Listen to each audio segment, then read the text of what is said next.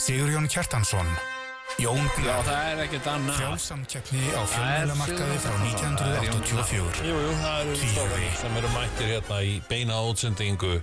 Þetta verður ekki beinna til að sanna það. Þá get ég sagt ykkur, kæru hlustendur, að klukkan akkúrat núna 2 mínútur yfir 2. Það var sagt að það samt ekki alveg sönnun. Og talaðum að við værum klukkan 2. Við erum 2 mínútur og seinir. Í bleikri regnkápu að labba þetta beint fyrir framann. Og með barnavagn og svona tösku. Og hún greinilega ekki að hlusta á okkur vegna þess að þá var hún búin að snúa sér við og veifa okkur. Woo! Hæ! Þannig að þeir sem trú okkur ekki og halda við síðan deknir upp fyrir fram, þeir geta bara keyrt hérna á Suðurlandsbrautina, leitaði þessari konu þarna í bleikri regnkápu. Hún farin núna. Hún að fara hún horfin eitthvað. Að fara niður í Laugardalinn. Skiptir ekki öllu. En það er smá mæta í Reykjavík. Það svona hvað maður að segja, þetta sé smá útsynningur eða hvað þetta? Nei, þetta er aldrei skrítið vegna þess að það er að koma verslunarmannahelgi. Já, hérna taktu þér frí, þú átt að skilja það verslunarmannahelgi 2023. Herðu, ég verð að fara að afgreiða, ekki afgreiða, taktu þér frí, það er verslunarmannahelgi. Ertu verslunarmaður? Taktu þér frí á mánudaginn. Mánudaginn. Nei, svo magnað líka hvað mikið af ungu fólki er að vinna í verslunum. Já.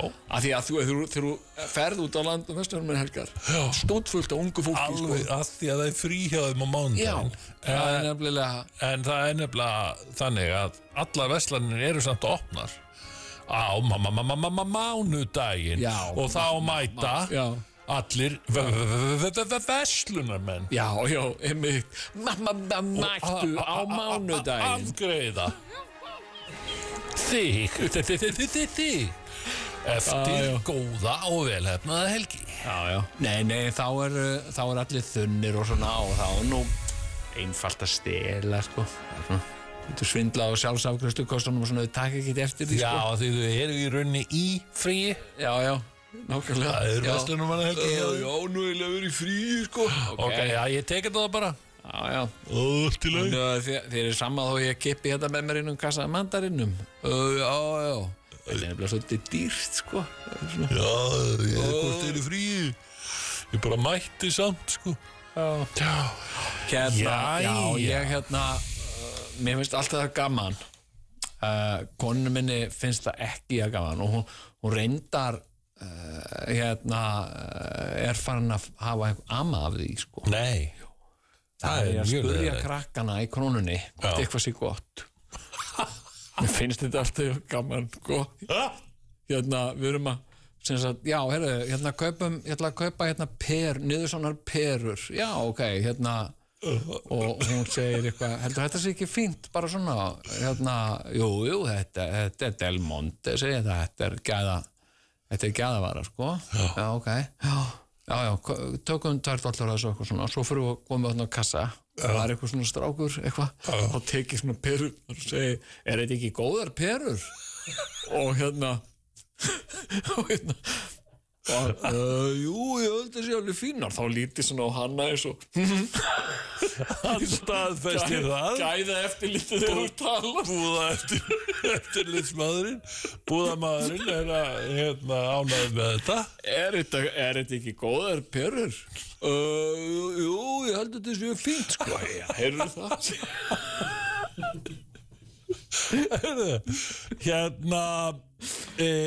Sko, Jón, en það væri ógeðslega gaman ef allt starfsfólk í krónunni þyrfti að smakka allt og sem sagt þannig að þeirra viðskiptavinur á það að vera þannig, þau þurfa að prófa allar vörur sem að eru í krónunni. Svo spyrðu bara einhvern í krónunni, er þetta góð vínber? Já, það eru svolítið þurr, sko, en alveg bráðmikil, sko. Já, takk fyrir. Ekki þetta plebbalega eitthvað, ég nú ekki smekka. Það er bara búið, sko. Verslunarmenn þurfa aðeins að fara að gera þessi í brók, sko. Já.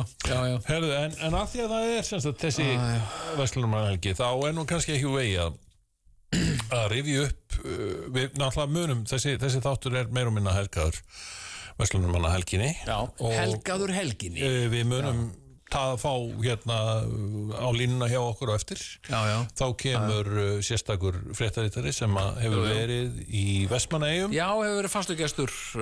Hann kemur yfirleitt á þessum tíma í Tvíhöfða til þess svona aðeins að hita upp fyrir helgina og við ætlum að spjalla þess við hann. Koma öllum stöðið í. Já, svo náttúrulega því að það er svo mikil stemming, þá verður náttúrulega ákveðin svona Barbenheimer umfjöllun. Jú, umræða um þau mál. Ég vil bara semst að benda á það að það gæti alveg verið spoilerar. Bara þannig að það sé sagt. Já. Allt í lagi. Bara ekkert mál. Sko, semst að þá í sambandi við, ert þú búin að horfa á Hijack eitthvað þarna? Ég er ekkert að horfa á það. Nei. En þú getur sagt mér betur frá því. Ert þú búin að vera að horfa á það? Vorum við ekki að tala um þetta? Sástu trailerinn? Já, lukkaði mjög illa. Þetta er svo vont. Það verður rætt betur í næsta hlaðvarpsþætti, minni mig. Já. Ef ég man rétt. Já, einmitt. Þannig að rennur nú allt saman. Rennur kannski saman fyrir okkur, en fyrir áskriföndum þá rennur þetta ekki saman. Ég man eftir því, ungu maður. Þá var ég kannski búin að næla mér á svona góðri helgi.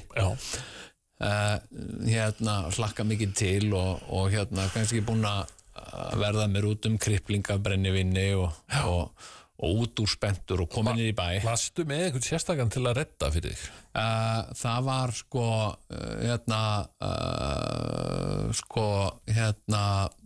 Svabbi Dalmann. Veljum íslenskt, já. Ok.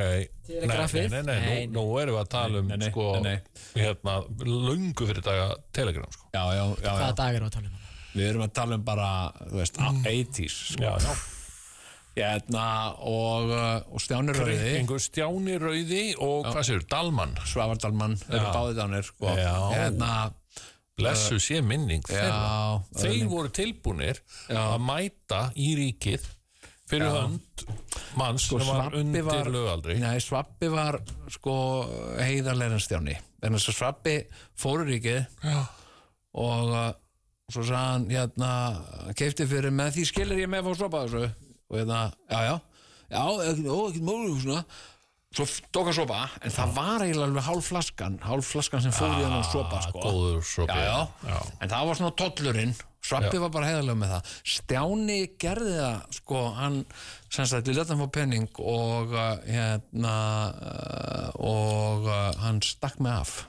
Já, það var náttúrulega. En það gerðist nú bara einu sinni, skilur við. Það var ekki gott, þannig að þú treystir honum ekki aftur, eða það? Ég aldrei treyst honum eftir þetta. Nei, og meira að segja lengi eftir hann dó, þá treysti ég því ekki að það væri rétt, sko. Ég hugsaði það, ég treysti því nú ekki alveg. En þá allt í einu áttaði með þess á því, sko, þú veist, eins og brennivínun ágætt, svolítið mikið kúmen í því. Já, og líka, þú veist, ef þú ert búin að, þú veist, stundum, þú ert að taka of stóra sopa og þarft að kasta þeim upp, kemur svolítið kúmen bragð. Það kemur kúmen gupp. Svolítið eins og það hefur verið að borða kringlu með kúmen í. Já, svolítið. Að drekka kringlu með kúmeni. Já. En þá var svo gaman, þá voru þarna annanda marga nunnur stundum sem voru að gefa, á Hallaræsplænu voru að gefa kjötsúpu. Já. Ég fannst það svo næs. Fá hjá þeim, sko, kjötsúpu í svona plastmál og hella brennivín út í það. Já, þetta var svona næs, sko. Heita kjötsúpu og brennivín í leiðinu. Aðeins svona kúmen, brennivín. En nema síðan, sko, náttúrulega, svo lendi maður einhverju spjalli og hvað segirðu eitthvað svona og lagði frá sér oft miðan vetur, sko, og kólnaði súpan, sko. Þá var svona fitubrák svona sem þurfti að berja í sundur og þá var þetta ekki gott, sko. Þá var þetta líka orðið þannig að því að þú drekkur og þá sest fitan svona inn á góminn og með kúmen bræðinu, sko. Þetta var nú út úr. Hvað segirðu? En Já, og þú ert sem sagt að undirbúða fyrir eina svona helgi. Þetta er helgi og varstu þá að fara úr bænum? Sko, ég varst með kripling með þér? Sko, ég man nú eftir því, ég fór eina ferð sem sagt einu sinni fór ég svona verslunamannar helgi og það var á Þingvöll og sem sagt og þar hérna eins og nú oft gerist og veist, ungt fólk er svona fljótfærið og hlakkar til og svona að sem sagt ég held ég hafi verið sko sofnaður áfengisdauða bara upp úr 9 sko sem sagt að því það var svo gaman það átti að vera svo ótrúlega gaman sko. Þannig að þannig fórum sjóferð þá upp úr 9 En var einhver skipulögu dagskrá þannig á Þingvöllum? Nei, þetta var meira eitthvað svona Nei, þetta var meira eitthvað svona einhver svona annarsflokks útihátíð eitthvað svona það sem var ekkert í gangi og sko máli það er eitt svona moment í mínu lífi það sem ég get sagt að mér hafi verið bjargað Já, mér var í rauninni bjargað sem sagt björgun frá einhverju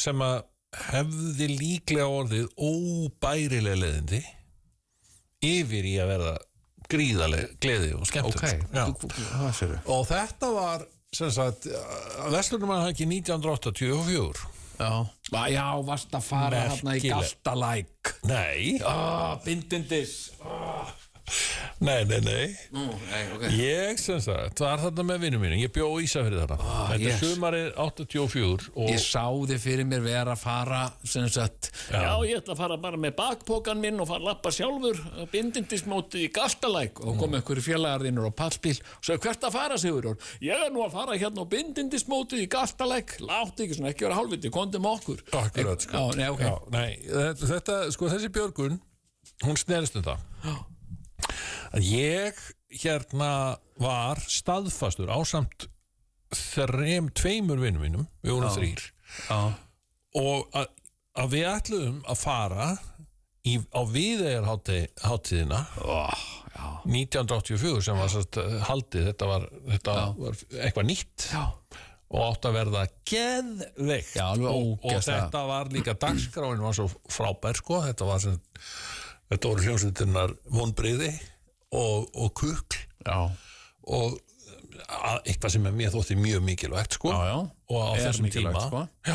Svarthvítu draumur og eitthvað sko voru þarna líka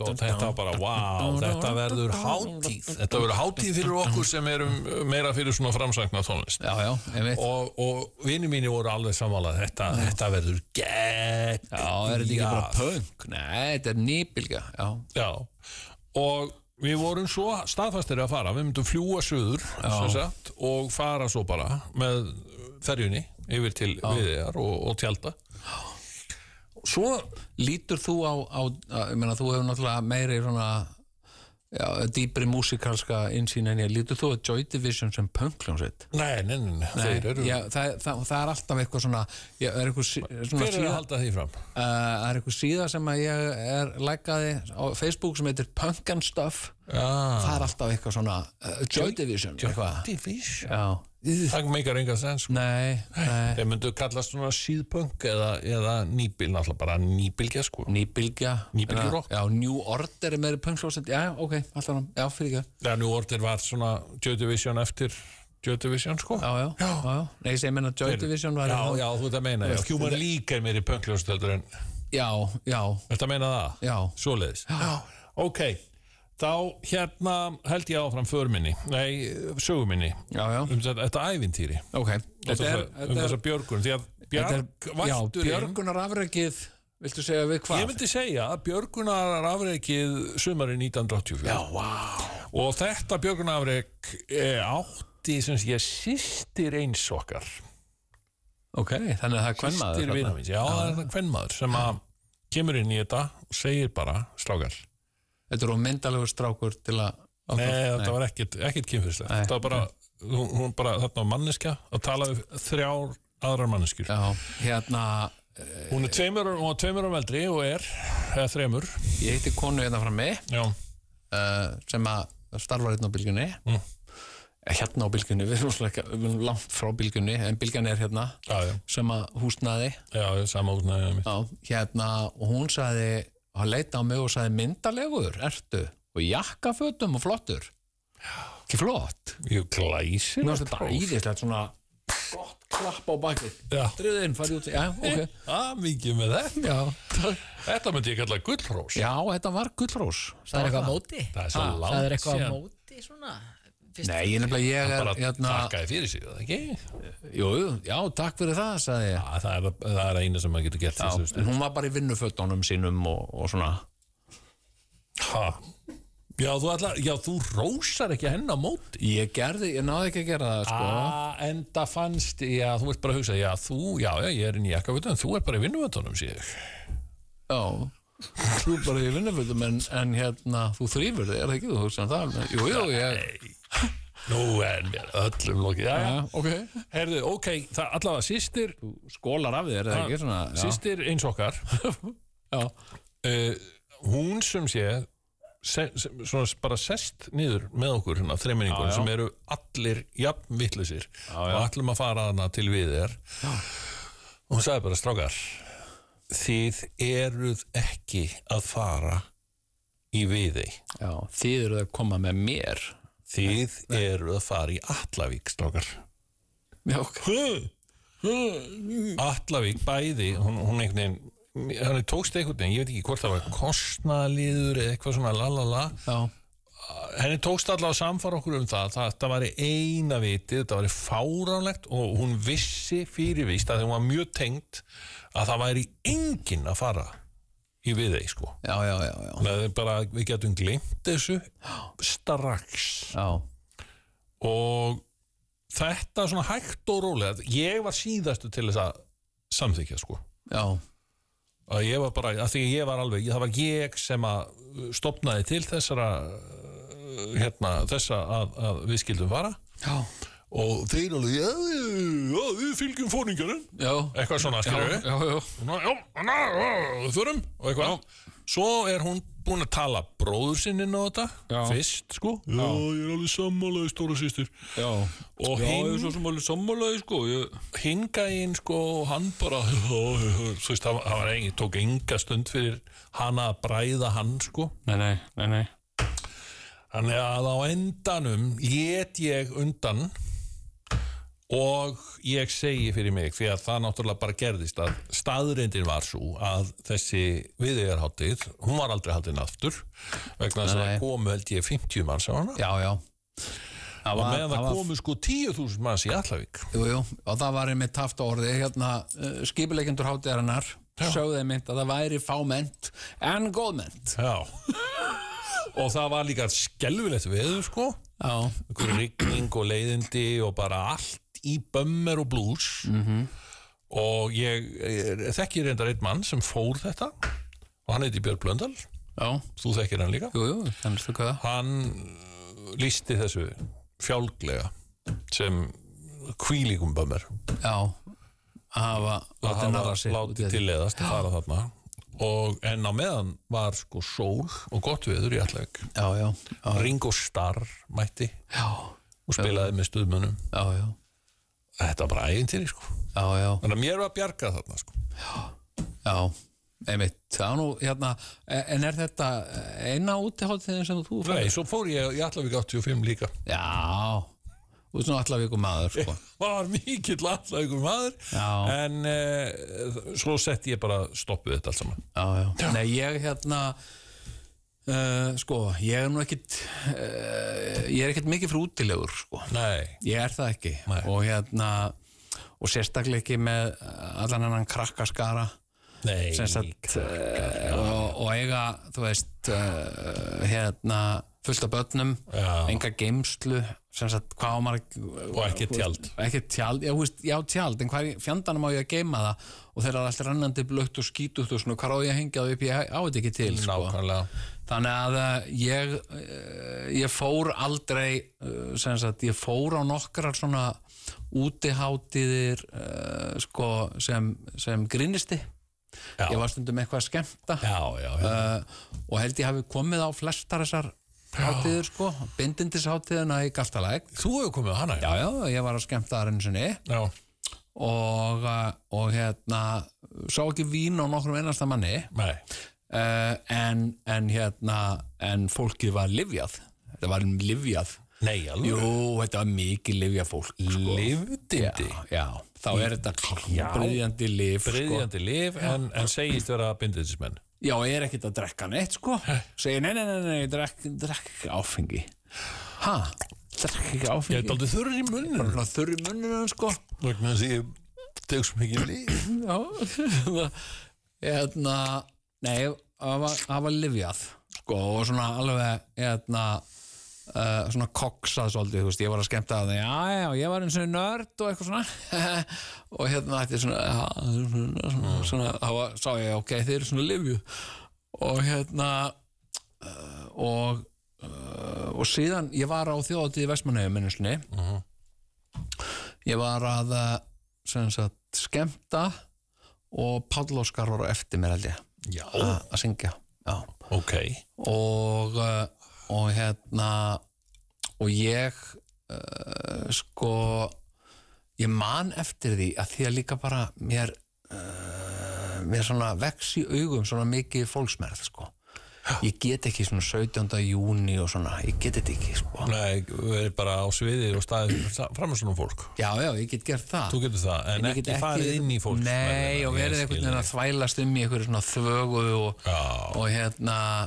þannig að sko ég óskaði eftir því að sem sagt fá að þegar ég væri búinn að fá bara flug heim aftur. Já. Og það voru allir en vilt ekki vera, þú veist, það verið að kveikja ljósin í dalnum og þetta var þarna á þjóðtíðinni.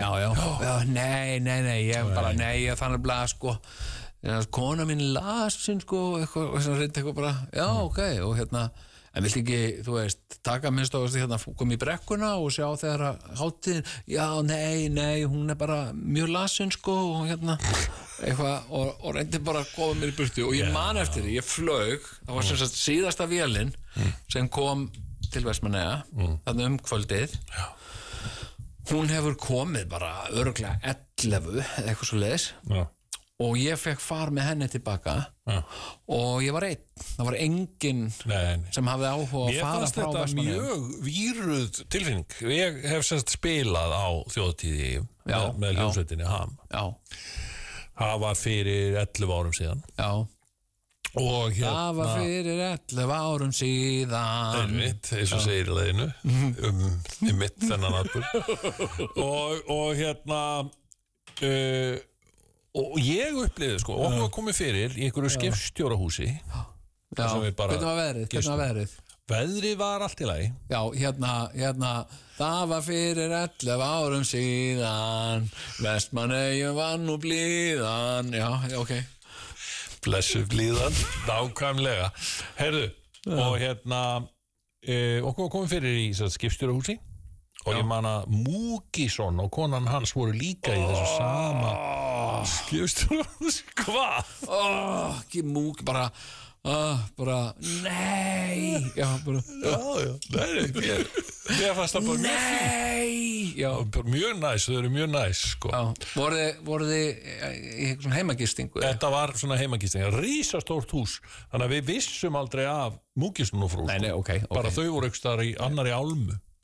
Og við vorum í Hamálmunni með þetta rosastór stofa og var þetta við vorum þarna ein fullorðin kona sem var þetta gistiheimilið Nei, þetta var ekki gistiheimilið, þetta var einbýlishús, risastórt skipstjórahús. Já, en var það ekki það sem hét gistiheimilið Hvíld?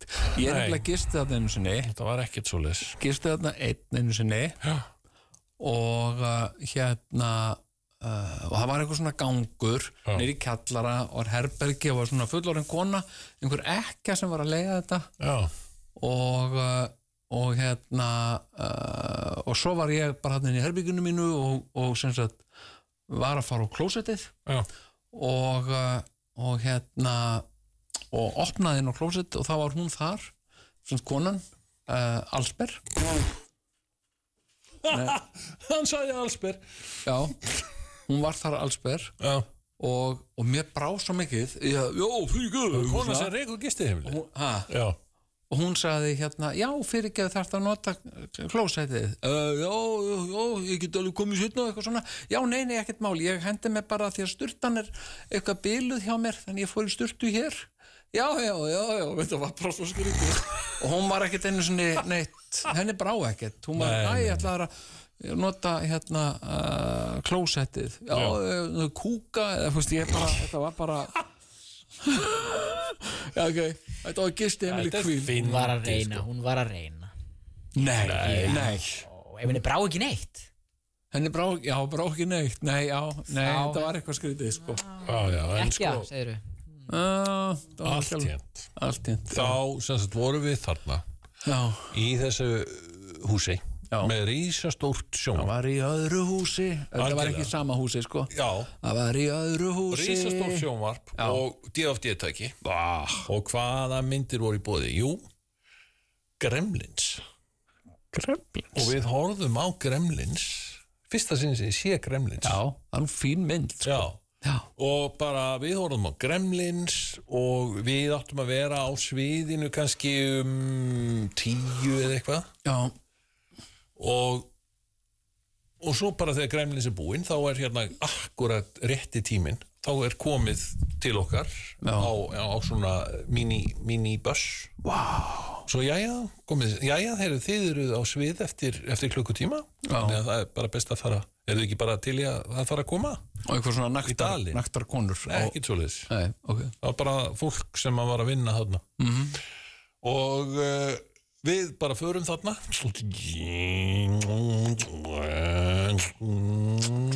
og þetta var inn í bænum sko og bærin var gjörsamlega tómur það var enginn í bænum þetta var bara eins og draugabær og það hefði allt eins geta verið eldgosana og allir farnir og við bara inn í dalinn og förum í gegnum eitthvað hlið og það eru skeigðar rúður og við förum hann stoppa beint fyrir framann hana baksviðið og við förum inn í baksviðið sem er rísastór geimur og alls konar popparar hérna var Jóhann Helgason með þú veist sólgleru og þarna var Frikki Dór og hérna Hjálmar voru þarna sko allir bara, ham þið hérna maður og eitthvað og Frikki Dór var að reyna að segja ykkur að brandara hvað er þið ham? Hvað er mikið ham? Og eitthvað svona jú gott grín og það verði ekki alveg í ham já, þú menna það jú, þakkaði fyrir það, en Jóhann Helgason var ekki með neina brandara en Ingo, veðuguð, var hann? Það var ekki þarna okay. Jóhann Helgason sagði ekki neitt hann var bara með sólgleru þarna út í horni og bara mjög svona út af fyrir sig og hérna meðan við vorum en var Megas aldrei að spila? Ekki veit ég til þess allavega ekki þetta árið okay. og hérna nema hvað og svo bara, heyrðu, hamarar þeir segja þetta sumir svona, hamarar einhverju svona gæja sem vinna sem svona einhverju sviðsmenn hamarar hamarar við kjósum nú ekki við kallar hamarar sko kjósum kannski kalla okkur hamarar sko kannski úþarfi eitthvað svona við svona muldruðum þetta í bringuna á okkur sko góði gestir næstar og sviður og hamararnir frá Reykjavík við erum vestmanningar og við kallum sjósutina hamarar nei það var ekki þannig það bara, vil ég ekki bara koma með mér og svona, eruð með hljóðfærin á ekki að hamra játna á meðan það er heitt nema hvað þetta var ekki svona við bara fylgdum manninum hamarar með hérna gítarana okkar og við vissum og lítið bara hvernig þetta færi fram allt saman og hvað séu við bara fara á svið og nei, komið hérna inn og voru komnir inn í einhvers konar sal sem var lokaður á öllum megin það var með 4 veggi og við bara erum þarna og ok, við erum hér er þetta eitthvað svona æfingasalur eða eitthvað og hérna pluggaðu hérna gítarnum þínum hérna í þennan magnara og svona ok og viltu spila þau? Ok og svo bent hann á Bjössa og Já, passan Svo fór Addi bara búm, búm, búm búm, búm Já, aðeins hérna að fá hérna simbalana Já búm, búm, búm Ok Og hérna, Óttar, ertu til að koma inn hana? Já Tveir Búm, búm, búm Og Flósi Já Herru Og við bara svona, já, ok, þetta bara fyrir okkur svona, þetta, þau að taka æfingu eða, nei, þeir eru bara að fara að spila Já, ok, og þá fara á svið Þið eru á sviðinu, sagðan What? Herru Og það komið að ykkur Það bara opnaðist einn veggurinn Og það bara birtist fjöldin bara fyrir fram að okkur og við erum á sviðinu og bara What? Og þið erum bara alveg ringlaðir Hvað erum við að gera? Og fólk alveg hlæjandi Þeir viti ekki Og þannig að Addi bara horfði á okkur og bara Ok, strákar, við verðum að bara byrja og bara 1, 2, 3, 4 og þá bara byrjuðum við sko En hefur þú fengið svona leikaradrauma tónleika? Það sem þú veist, leikarar áður en að frumsýningu þá fá þau svona martröð ég fengi svona martraðir sem sagt að sem sagt það allt hérna kemur einhver og segir hvar í fjandanum ertu búin að vera? Ég hérna þú ert að vera á sviði Nú, já Hilmisnær að klára monologin þú átt að vera ég veit ekki eins og hvað leikrit eða neitt og ég bara hent á sviði Ég með dreymt svona nokkusinnum það? Jú. En sem svona tónleika svona draum ekki man ekki alveg eftir því Nei. Ekki svona þess að sé eitthvað disaster sko. Því að maður örugari held ég þegar maður bara að spila í hljómsveit sko. Maður veit að þetta reddast einhvern veginn sko.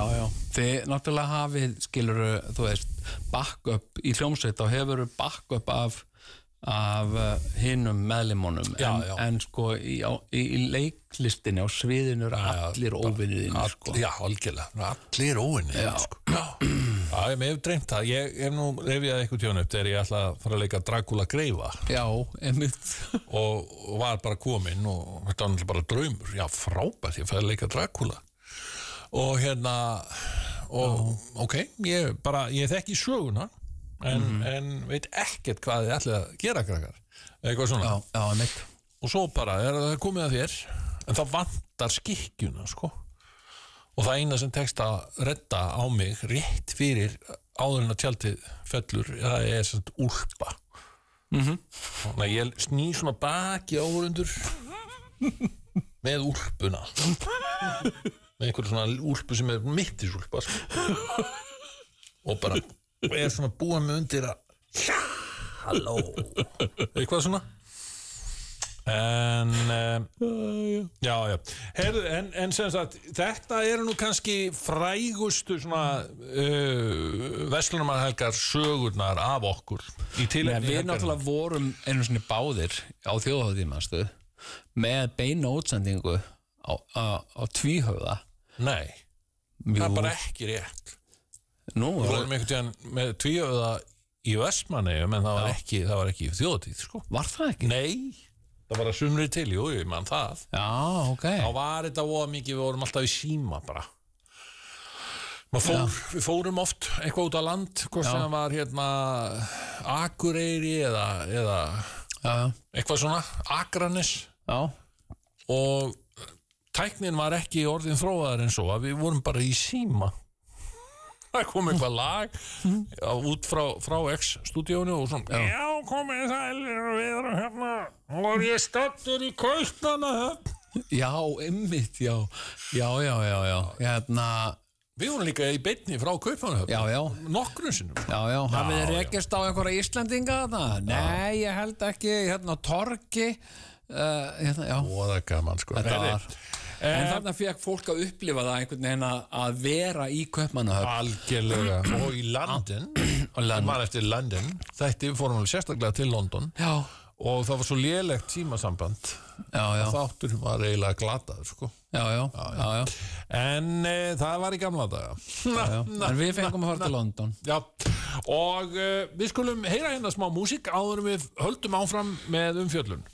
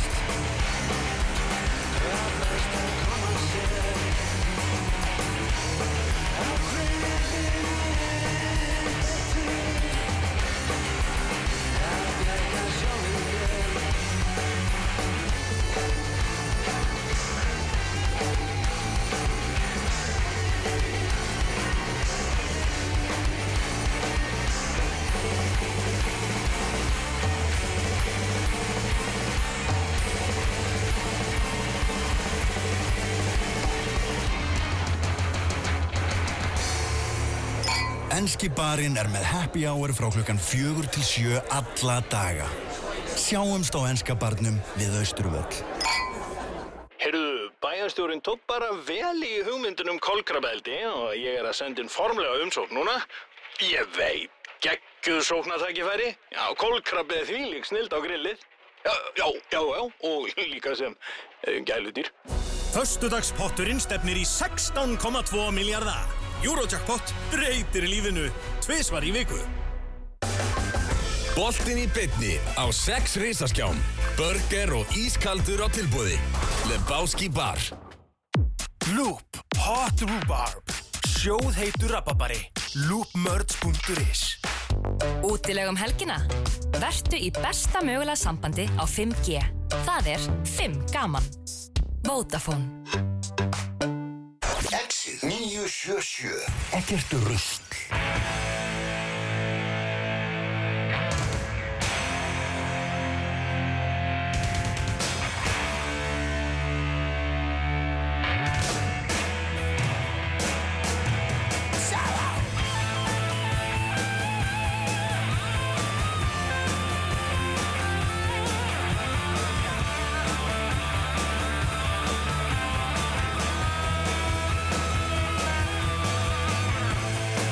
If you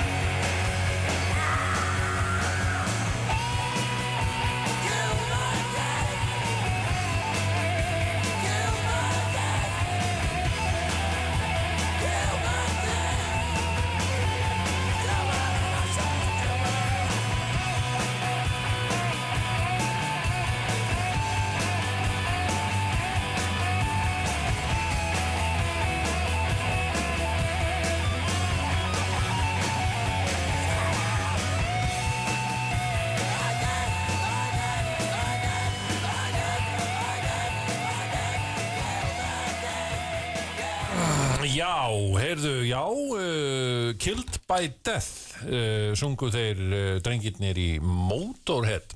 Já, einmitt. Drepinn af dauðanum myndi það útleggjast á íslensku. En við erum hérna strákarnir í Tvíhöfða sem eru svona oft kallaði gánungar. En við kunnum nú samt það var nú einhver að segja um daginn eitthvað, strákarnir í Tvíhöfða, nú frekar kannski kallarnir í Tvíhöfða. Ég sagði, hei, mennirnir. Já, ég vil ekki bara segja það, við sem mennirnir.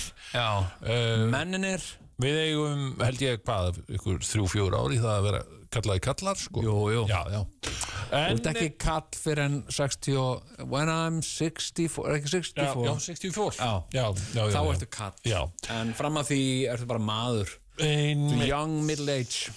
Nákvæmlega. En sömsi, nú hefur verið ofalega á baugi. Það er allt þetta sem að er búið að, tröllríða öllum heiminum. Já, svona ekki vera með dónaskap. Nei, þetta er nú ekki hugsað þannig, sko. Nei, en það er þetta með ríða,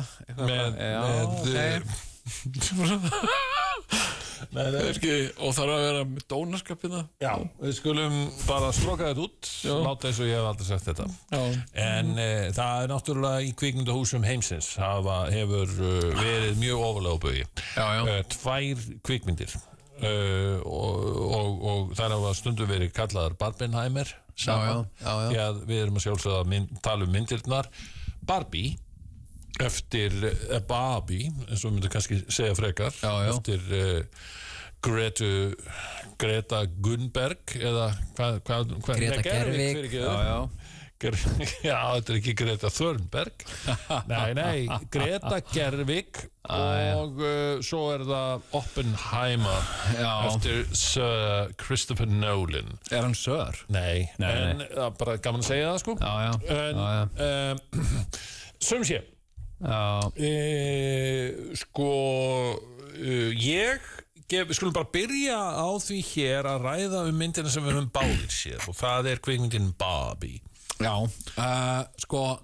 Kvikmyndin Barbie. Ég heyrði svona fyrst af einhverju hæpi í kringum Barbie-myndina og ég held fyrst að þetta væri brandari, það var ekkert þetta að gera Barbie bíómynd og svo frétti ég að Ryan Gosling væri að leika sem sagt Ken og ég man að ég sá það bara eitthvað í fólk í fréttum eða eitthvað Ryan Gosling ennþá að jafna sig eftir að hafa leikið Ken í Barbie myndinu og ég var að nei, þetta getur ekki verið og svo var ég að heyra svona mjög góða hluti en ég horfði reyndar á gagnrýni Gunnar Smára Gunnar Smári gagnrýndi Barbie myndina sem sagt og hann var ekki Þú ert að tala um Gunnar Smára Egilsson sem er alltaf ásvalega skemmtilegur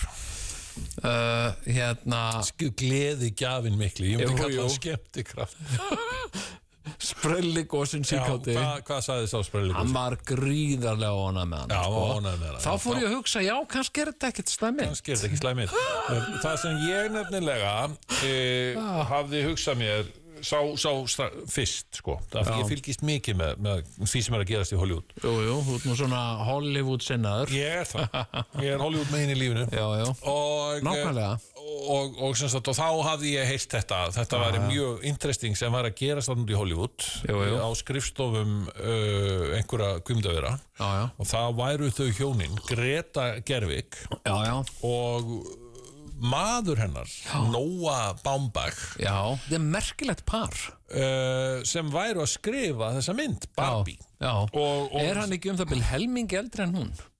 Er hann ekki 50 og hún 25 ára, er það ekki? Nei, ég held að það sé bara mjög svipið aldri Er það? Það er ekkert athugavert við aldursbil þeirra Hann er fæddur 69 og hún er fædd Greta Hún er fædd Google Jöfull er þetta falið Google, við kallum hann Google Hún er 83 Ég elskar þetta með Það er alveg en ég meina það er samt ekkit það er ekki creepy Það er ekki creepy, nei okay.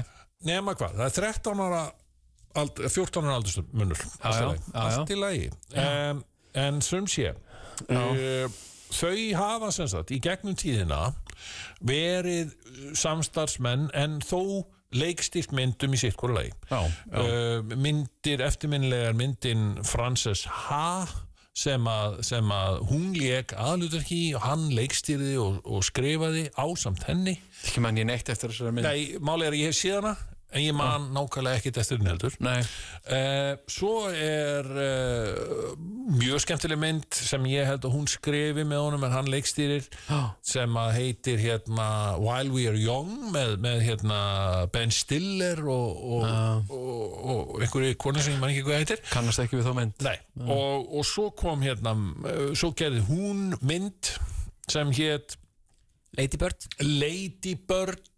Lady Bird, já. Ég kannast eitthvað við hana Akkurat, það var svona hennar fyrsta breakthrough mynd Lady Bird og gott ef hann skrifaði hann ekki með Ég man eftir þessu I'm a bird, I'm a lady I'm a lady bird Það er úr þeirri mynd Þetta er eins og mannst eftir I am patient I am the English patient Það er úr the English patient No, I'm a patient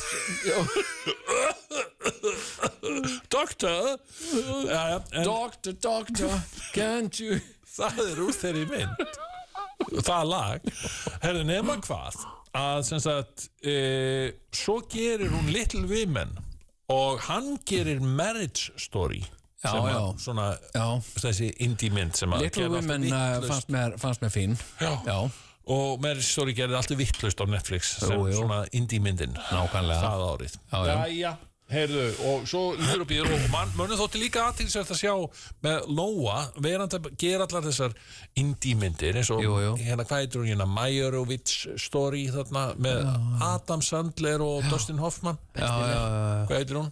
Meyerowitz Story eitthvað svo leiðis og hann gerir hana heyrðu og svo gerir hann merkilega mynd Brian De Palma hann gerir sko heimildamynd Herðu, og skrifar svo er einn af höfundunum af Madagaskar 3 hann svona, þú veist indie-gaur sem tilbúin að vinna í Hollywood það svona klassiker, Madagaskar 3 sko. Herðu, en þau eru svona rosa duglega og skemmtilega og gaman þau eru kreatív og niðurstaðan svo þessi bíómynd við erum kreatív bar sangallaðir kvikmyndagerðar menn kvikmyndagerðar og ok, nema hvað ég sem sé var búinn að ég var búinn að hlakka til að sjá þessa mynd mér var búið að hlakka til er það rétt? Nei, það er vitleysa en sem sé og ég fer á þessa mynd og þú varst þá búinn að sjá hana, var það ekki? Jú, ég var búinn að sjá hana og þú sagði við mig, ertu búinn að sjá Barbie? Og ég er nú ekki búinn og þú alveg bara, þú veist það sípur kveljur og bara vá, við þurfum bara að hafa þátt Barbie og eitthvað svona ok, það er kannski svona sem þú manst þetta en ég man þetta öðruvísi ok, hvernig var það? Ég man að ég var að tala við þig og þú sagði, ert þú búinn að sjá Barbie? Ég sagði, já ég er reyndar búinn að sjá hana já, verði ég ekki að horfa á hana? Ég sagði, jú, það var náttúrulega alveg frábært ef að þú væri til í að horfa á hana já, það ætli ég sko að gera og ég bara, já og gerur það bara ég var alltaf búinn að láta mig dreyma mig langaði helst að fara á svona tvennu Barbenheimer, mig langaði að sjá fyrst og þá var ég eiginlega búinn að ákveða í huga mér sko að fara fyrst á Oppenheimer og síðan Barbie en aðstæður bara bönnuðu þetta og sögðu bara nei, stopp aðstæður eru oft bara aðstæður geta verið alls konar og ég var í útlöndum og alls konar visen og menn voru eitthvað bara halló, og eitthvað töluðu bara útlensku nema hvað að síðan komst ég loksins á Barbie og ég verð að segja ég var fyrst efins og ég var svona, þú veist ég var ekki alveg viss sko, hvort að því hún byrjar svona á einhverju lægi og þú veist og ég fór að hugsa, býtu það er tilfullt að DFD-disku með Barbie myndum sko, sem eru svona sérstaklega búnar til fyrir stelpur og litla stelpur sem eru að leika sig með Barbie fylgja gjarnan sko Barbie dúkkum einmitt og mér fannst þetta að minna mig pína á það sko og ákveðið svona ákveð lag sem að byrja alltaf aftur og ég var svona og alltaf glöð og ég Barbie og eitthvað svona Margot Robbie að leika Barbie og fyndið og þarna er hann Ryan Gosling en þau eru ekki beint fyndin skilur þau eru bara venjulegir dramaleikarar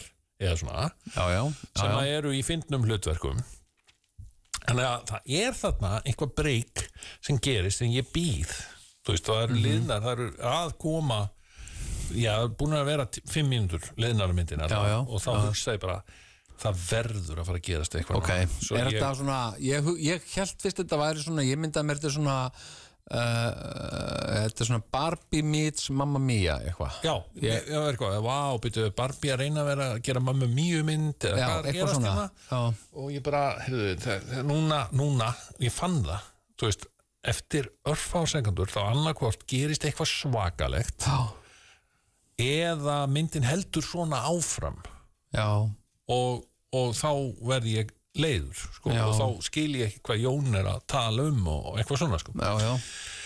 Og þá gerist það, þá segir hún ég er alltaf að hugsa dauðan og þá einhvern veginn allt bara sloknar á öllu og allar vinkonur hennar bara hugsa missa andlitið bara, hvað var það að segja? Nei, bara rugl í mér og þá byrjar myndi virkilega take off sem kallaði sko. Það sko ég segi það sama ég sko ég hafði alveg búist við bara að þetta yrði eitthvað svona óvenjulega mynd og hún yrði mikil skemmtun og myndi svona koma manni skemmtilega óvart og væri svona, þú veist, Barbie en samt eitthvað alveg fín en hún kom alveg gjörsamlega aftan að mér sko hún kom einhvern veginn aftan að mér sem sagt þegar þau fóru þegar hún fer að heimsækja Weird Barbie já sem er mjög spennandi kafli í myndinni já sem sagt þá tekur myndin sko mjög óvænta stefnu hún tekur uppbeygju og fer allt í að vera bara mjög svona alvarlega þengjandi mynd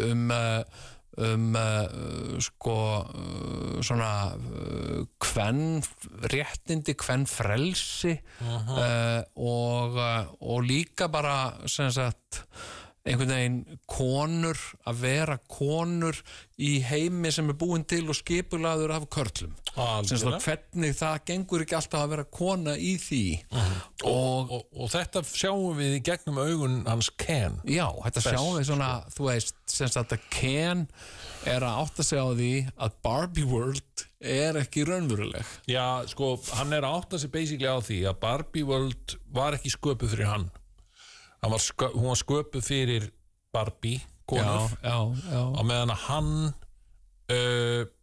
stóð alltaf á hliðalínunni og beið eftir að Barbie veitt honum athygli já og hann sko það sem hann gerir það sem að mér fannst ógeðslega fyndið sko að hann beach já do beach sem sagt hann hefur ekki hlutverk á beach hann ekki lífvörður hann ekki að fara að synda neitt hann ekki að gera neitt hann beach hann bara á strönd og það einhvern veginn hans sjálfsmynd akkurat. I'm beach og ekki góður í að bjarga neinu ekki góður í neinu hann bara þarna að vera þarna að bíða eftir að fá athygli á Barbie já. Og svo þegar hann kemur til raunveruleika heima þá uppgötur hann það að þar allt dóminerað af köllum og hann fær að heyra þetta orð sem patriarki eða feðraveldi og bara rosalega ánægði með það orð sko og heldur fyrst að það sé hesta að hestaveldi en kemst að því að það kallaveldi sko kalla og hestaveldi basically sko og hann verður fyrir hvílíkri uppljómun og þegar að Barbie sko, og hann fer á undan Barbie í Barbie heiminn og á meðan að Barbie ennþá í raunveruleika heimi þá tekst sko honum Ken leikinn af Ryan Gosling að breyta Barbie heiminum yfir í Ken heim og þannig að þeir byrja að ráða og þeim tekst einhvern veginn að heila þær Barbíurnar allar þannig að þær verða bara að breytast í einhverja Kena sem að bara bíða eftir athygli frá þeim og að koma með kaffi og snakk og eitthvað svona og bjór, hann var alltaf að drekka bjór og en veistu það gerðist fyrir mig á þessari mynd sem að ég hafði ekki búist við fórum á hana sko miðjundegi og sunnudegi í lúxussalnum í Kringlunni skilurðu og bara og einhvern veginn og einhvern skrítinhátt sko að í gegnum Barbie dúkkurnar og það sem að það eru sérstaklega að segja hjá Weird Barbie það var svona game changerinn fyrir mig sko allt í einu varð hún Weird Barbie, hún varð svona persónugerfingur bara allra kvenna í mínu lífi sko allra konana í mínu lífi og þú veist sko og einhvern veginn skilurðu að þú veist við erum einhvern veginn þú veist lífið svona uppsett og við erum einhvern veginn öll hluti af því við erum ákveðin fórnarlömb í því en líka einhvern veginn hátt gerendur skilurðu og þetta langar okkur til þess að öllum líði vel og öll séu jöfn og svona en svo það ekki þannig skilurðu, það bara þannig að fólk hefur mismunandi tækifæri og það svo margt ósangjant og eitthvað og heyrðu, og ég bara sem sagt, einhvern veginn ég fer að grenja sko. Grenjar yfir myndinni? Já, ég fer bara að grenja sem sagt að það hérna tár og ég svona þurrka falla tár já, og ég hugsa, ok, þetta bara líður hjá nei, þetta bara leið ekki hjá ég bara grét þarna í svona góðar 10 mínútur sko já. Og ég var svo þakkláttur fyrir að það var ekki hlé sko því að hérna sem sagt hefði allt í hennu bara og hérna Toyota eitthvað, allt í hennu komið þarna hérna Ég lendi stundum í þetta já, hamborgari franskar og kók á aðeins 798 krónur já, blikanesti já, eitthvað svona, svo bíóauglýsingar já.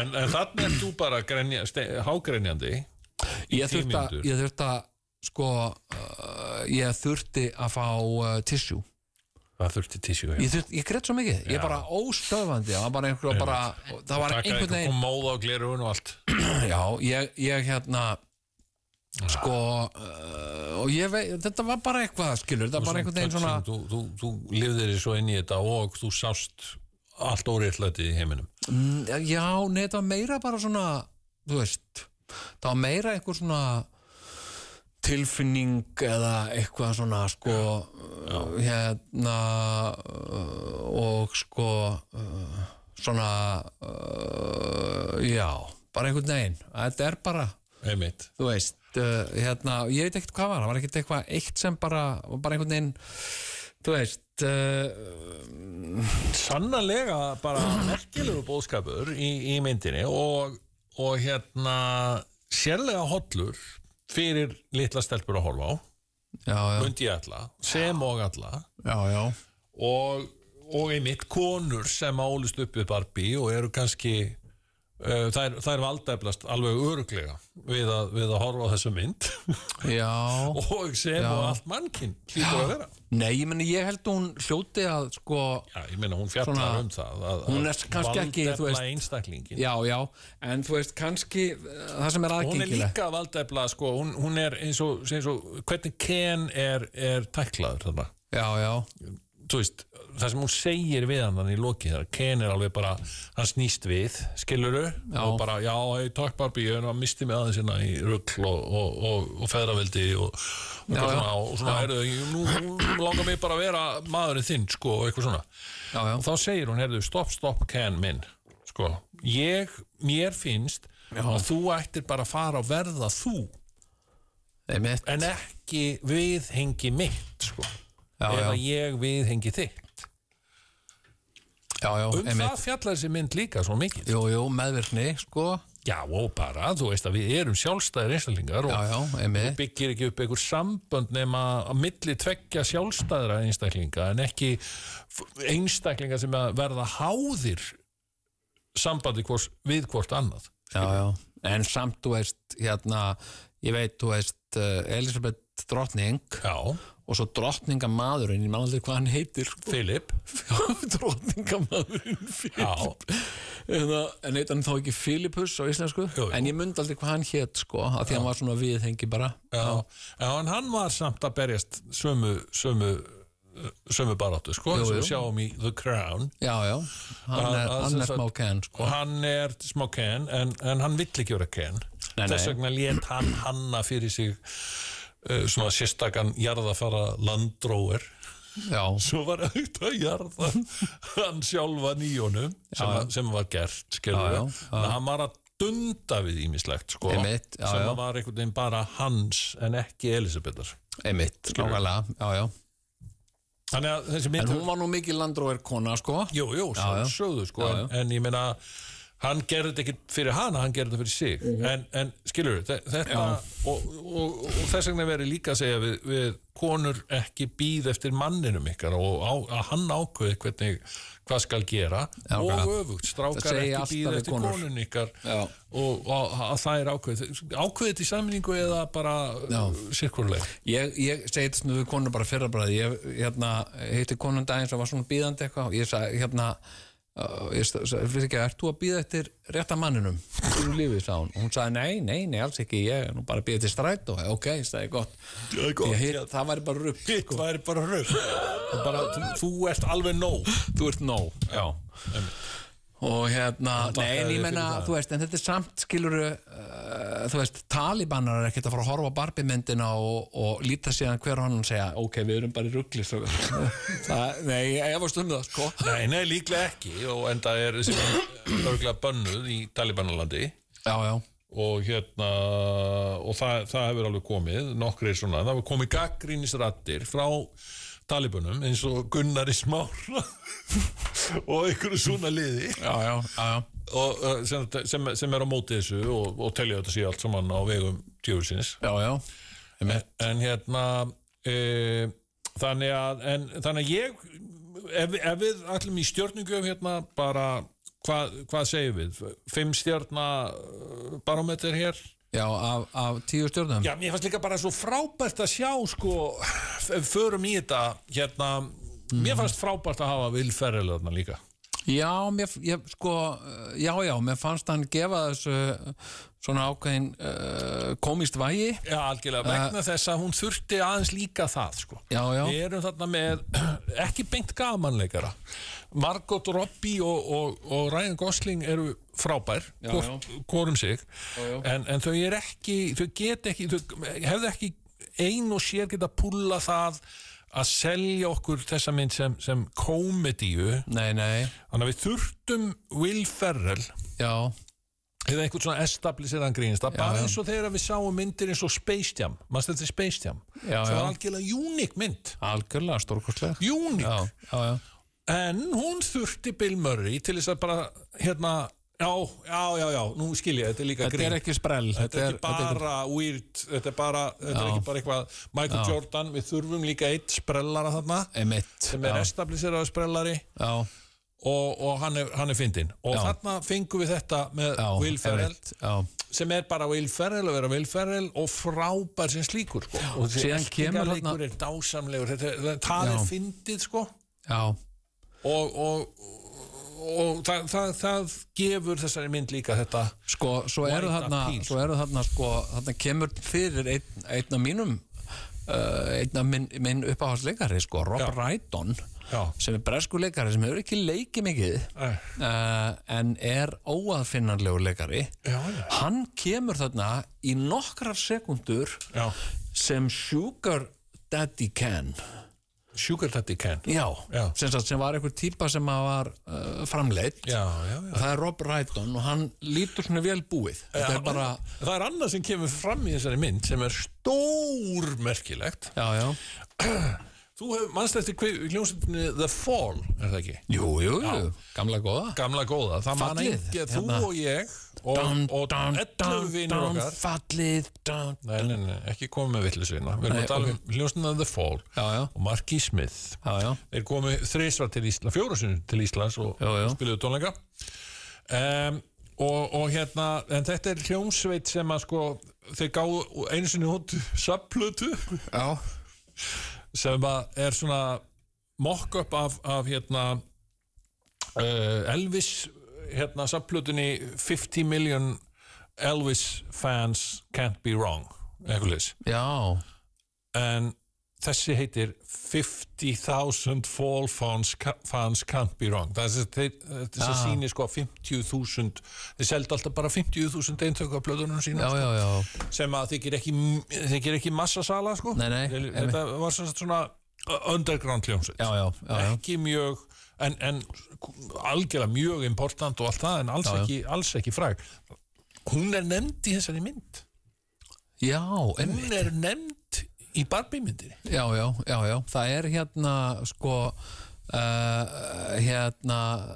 og síðan er þetta sérkennilega innkoma Reu Perlman. Það er stórkostlegt. Það er bara frábært. Þetta er gaman að sjá hana aftur eftir öllu sér. Og Rhea Perlman er hún ekki fyrrverandi, eru þið ekki skilin? Hún skilin, Já, hún var gift Danny DeVito og lék eitt eftirminnilegasta hlutverkið í Cheers Stöpasteini hérna sem hérna kjaftfóra bar þarnan nefndi þessu svo innilega ekki já, og hérna hún hefur ekkert breyst samt var hún bara 23 ára þegar hún lék í Cheers eða eitthvað sko. Hérna, ok, en mér fannst sko mér fannst hún frábær, mér fannst hún gerð af góðum huga og mér finnst athyglisvert að þetta sé Mattel sem sé að framleiða þetta sko, þetta bara mjög einfalt Mattel hefðu þeir farið einhverja aðra leið ég myndi segja hefðu þeir ákveðið að fá bara J.J. Abrams eða eitthvað, eða ég veit ekki hvern til þess að búa til Barbie mynd og eða fá Mamma Mia fólki til þess að semja lög og eitthvað þá hefði þessi mynd aldrei orðið vinsæl eins og hún núna nei, hún hefði sennilega ekki farið á dýftina hún hefði farið beint á Netflix já, þetta væri svoleiðis mynd það var svona, bara byrji þetta bara entertainment skemmtilegt fyrir börnin að sjá en þessi mynd nær að fara yfir þetta allt saman og hún fer á dýftina og fyrir vikið þetta að verða einn stærsta mynd ásins sko. Já, en sko svo fer hún líka þarna á grinningar sko. Hún Chevrolet auglýsing sko. Hún Chevrolet auglýsing og sem slík sko. stórkostleg Chevrolet auglýsing fara á hérna grinningarna líka en sko en það sem svo gleðilegt er að sem sagt enn og aftur mannkynni að sína okkur það að þetta eru almennt ekki fá þetta sko. Nei, einmitt, já nákvæmlega, já, ég sko á 10 þá myndi ég gefa henni 7,7 Ok, ég er að hugsa að skella í 8 Þú ert að skella í 8, já, við erum hérna á svipuðum nótum sko. Við erum og það vantar sko það hefði með vera þarna senan þarna þegar sko vegavinnukallarnir eru að hérna gjamma einhverja glósur á Barbie og hún segir við þá að hún sé ekki með píku og Ken sé ekki heldur með tippi það fannst mér æðislegt ég fannst þetta bara einhvern besta atrið í bíómynd sem ég séð sko hérna, við erum sem sagt ekki með kynfæri og þeir bara standa þarna og veit ekki hvað að segja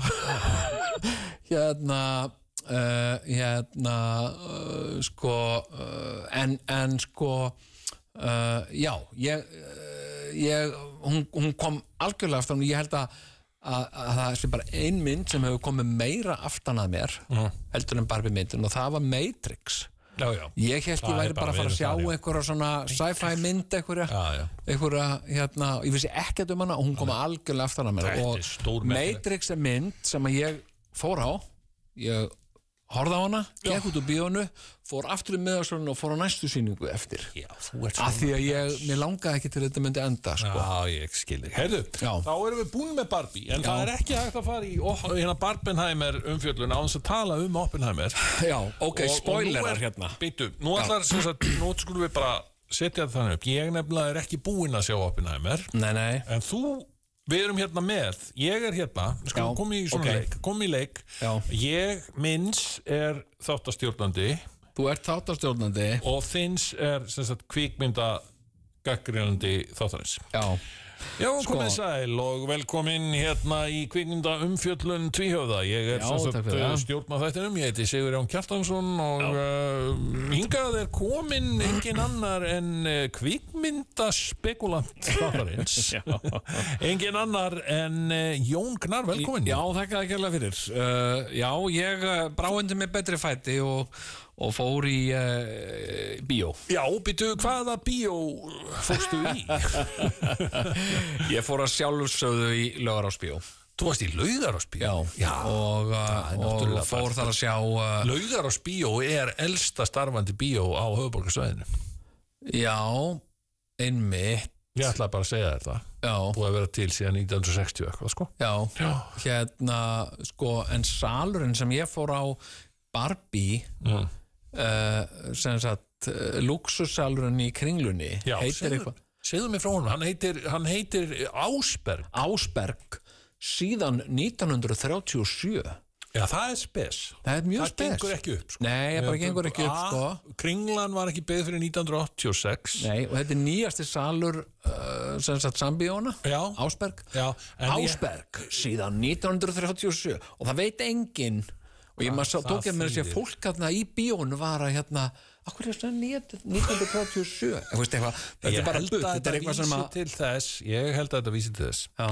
að maður sem hétt eitthvað Ásberg sem að stofnaði held ég Keflavíkurbíó og hann er tengdapappans Árna Sam eitthvað svona og hann stofnaði þá Keflavíkurbíó 1937 já, þetta er mjög langsótt og þetta er eitthvað svona sem að engin venjuleg manneski hefur ykkur sérstakann áhuga á skilur nei, þetta rugglar menn í rímur síðan 1937 langar ykkur að vita hvað það er nei, ekkert sérstaklega en það er samtalið gaman að labba og hugsa þessi salur var settur á stopp 1937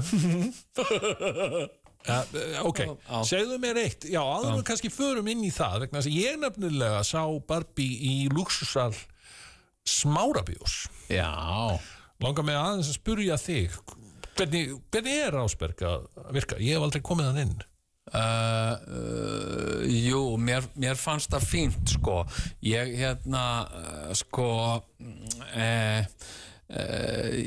mér fannst sko þú veist eitthvað svona nötri og svona og alveg þægileg sæti skilurðu en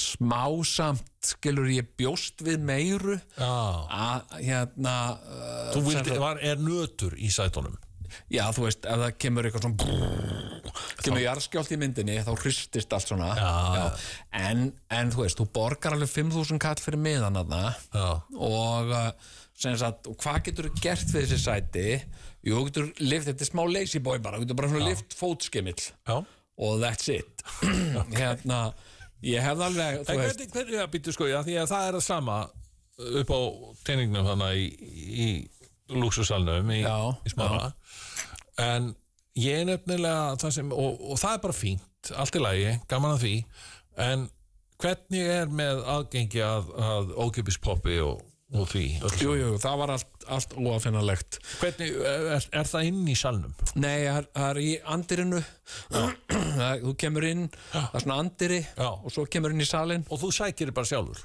og það er ekkit, þú ert ekkit það er nefnilega galli finnst mér á þessu Smárabíósystemi að þú færið sem sagt með sérstakan miða fyrir miðstarða poppi og miðstarða kóki og þú ert að framvísa honum og þá lætur afgreiðslu stúlkan þig hafa eða maðurinn þig hafa annan miða vegna þess að þá áttu nú mátt fá einn í viðbót svona skamt í hléinu já, ok þetta er too much og hvað borgar fyrir miðan? Eitthvað svona já, þetta er bara rugg sko. og á meðan að ég man eftir í lúxusalunum í Álfabakka þar getur þú bara gengið í þetta bara já, þá að vera þannig og skóplað er popp eins miklu poppi og þú getur í því látið sko. nei, en eitthvað svona ég tek þennan miða og býttu hingraði í 10 mínútur, ég ætla að skrifa annan miða fyrir þú veist, þetta er eitthvað svona þetta er ekki gaman þetta er, þú veist, þetta er eins og hérna í Álfabakka þegar þú ert að fara sem sagt það er svona nammidrasl og þá þarf þetta að fara svona hlið það er svona aðgangsstýringar hlið það finnst mér rosalega Álfabakki er svo merkilegt Álfabakki er búin að til síðan 1982 ég er búin að sjá einhverjar mest mikilvægustu bíómyndir sem gerðar hafa verið þarna sko, einhvern veginn Aliens og alls konar svona talaði ekki það svo merkilegt, það er engin nostalgía tengd Sambíónum í Álfabakka, enga síður vegna þess að þau í einhvern veginn ég hef upplifð alltaf miklu meira sem einhverja rísastóra sjoppu þetta er svolítið svona heldur en nokkuð tíma bíó já, það er svona eitthvað svona sjoppu fílingur yfir þessu sem gerir þetta svona sjoppulegt og líka, þú veist, eitthvað svona einn rekki með einhverju Haribo gúmmi og þú þurfir að fara í gegnum eitthvað svona aðgangsstýring. Þetta eins og að fara inn í bara fríhöfnina. Já. Þetta bara rugl. Þetta rugl og En á móti kemur hafa sammenn algjörlega massað sko Egilshöll, það finnst mér frábært bíó. Ég hef lítið, jú, það er ég alveg sammála. Ég hef lítið komið þangað og líka þarna, sko, mér finnst líka frábært að fara þarna í Smáralinda bíóið. Mér finnst það alveg Smárabíó fínt, sko. Það er svona bara, þú veist, það er svolítið tilfinningin þar að koma í bíó, það er svolítið eins og maður sé að fara á tónleika. Já. Þú veist, það er bara, það er eins og sérst að fara í Hörpu. Já, þetta er, mér finnst það svona grand, sko. Já, þeir voru náttúrulega líka fyrstir til að koma með lasershow. Við ætlum að tala. Það var náttúrulega bara þegar Smárabíó opnaði. Já. Búið ykkur undir lasershow. Já. Herðu, ok. En við ætlum svolítið að fjalla núna, já, nú erum búin aðeins að fjalla þessa lúksusali. En eitt að fara í bíó, sem sagt, sko, allra leiðinlegustu auglýsingar sem gerðar eru gerðar til að sýna þær í bíó. Já. Sem sagt, hefurðu séð bílasölu auglýsingarna með Arnar Jónssoni? Þetta bílasalinn. Já, það var einmitt sýnt þarna á undanbaki. Það eru alveg svakalegar, en sjáðu líka, það er annað. Það er vond auglýsing. Það er ein ástæða fyrir þessu, er að, sko, bíóin, þau eru ekki með svona sekundugjald. Þú getur í rauninni svo sjónvarpsstöðunar, það kostar alveg bara skriljón, trilljón 20 sekundur og skriljón, trilljón, biljón kostar 30 sekundur, skilurðu? Það er reyna að hafa þess stuttar og hnýtt með þar.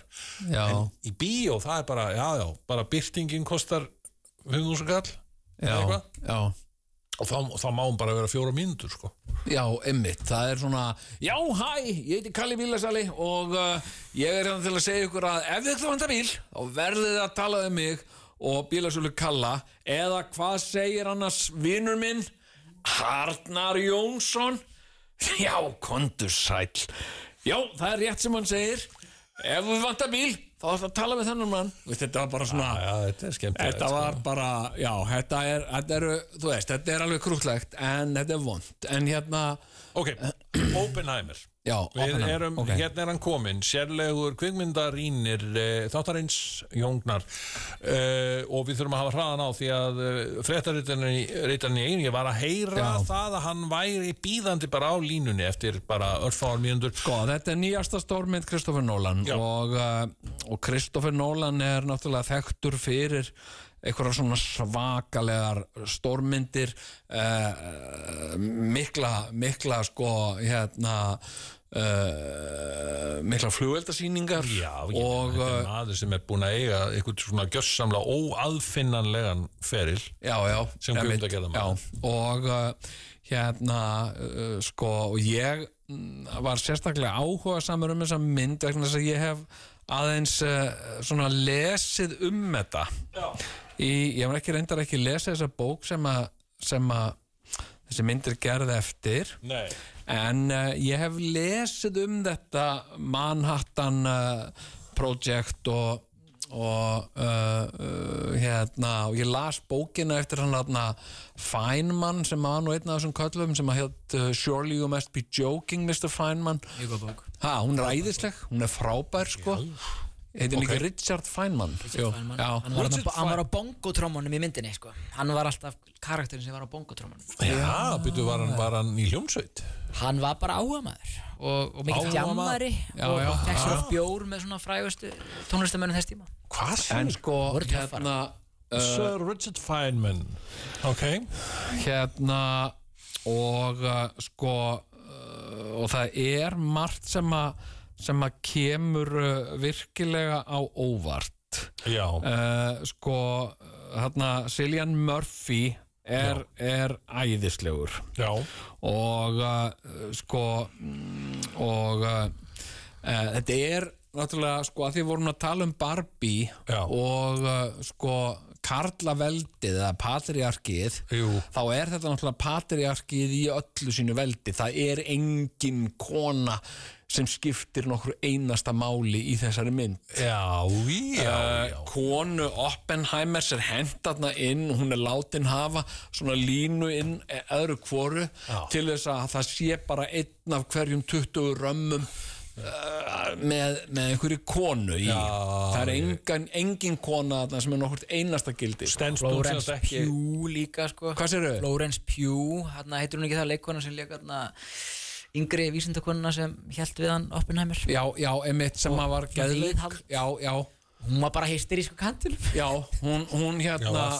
Já, hún sem sagt og stenst hún þá ekki Bechdel-prófið þessi mynd? Get ekki séð það.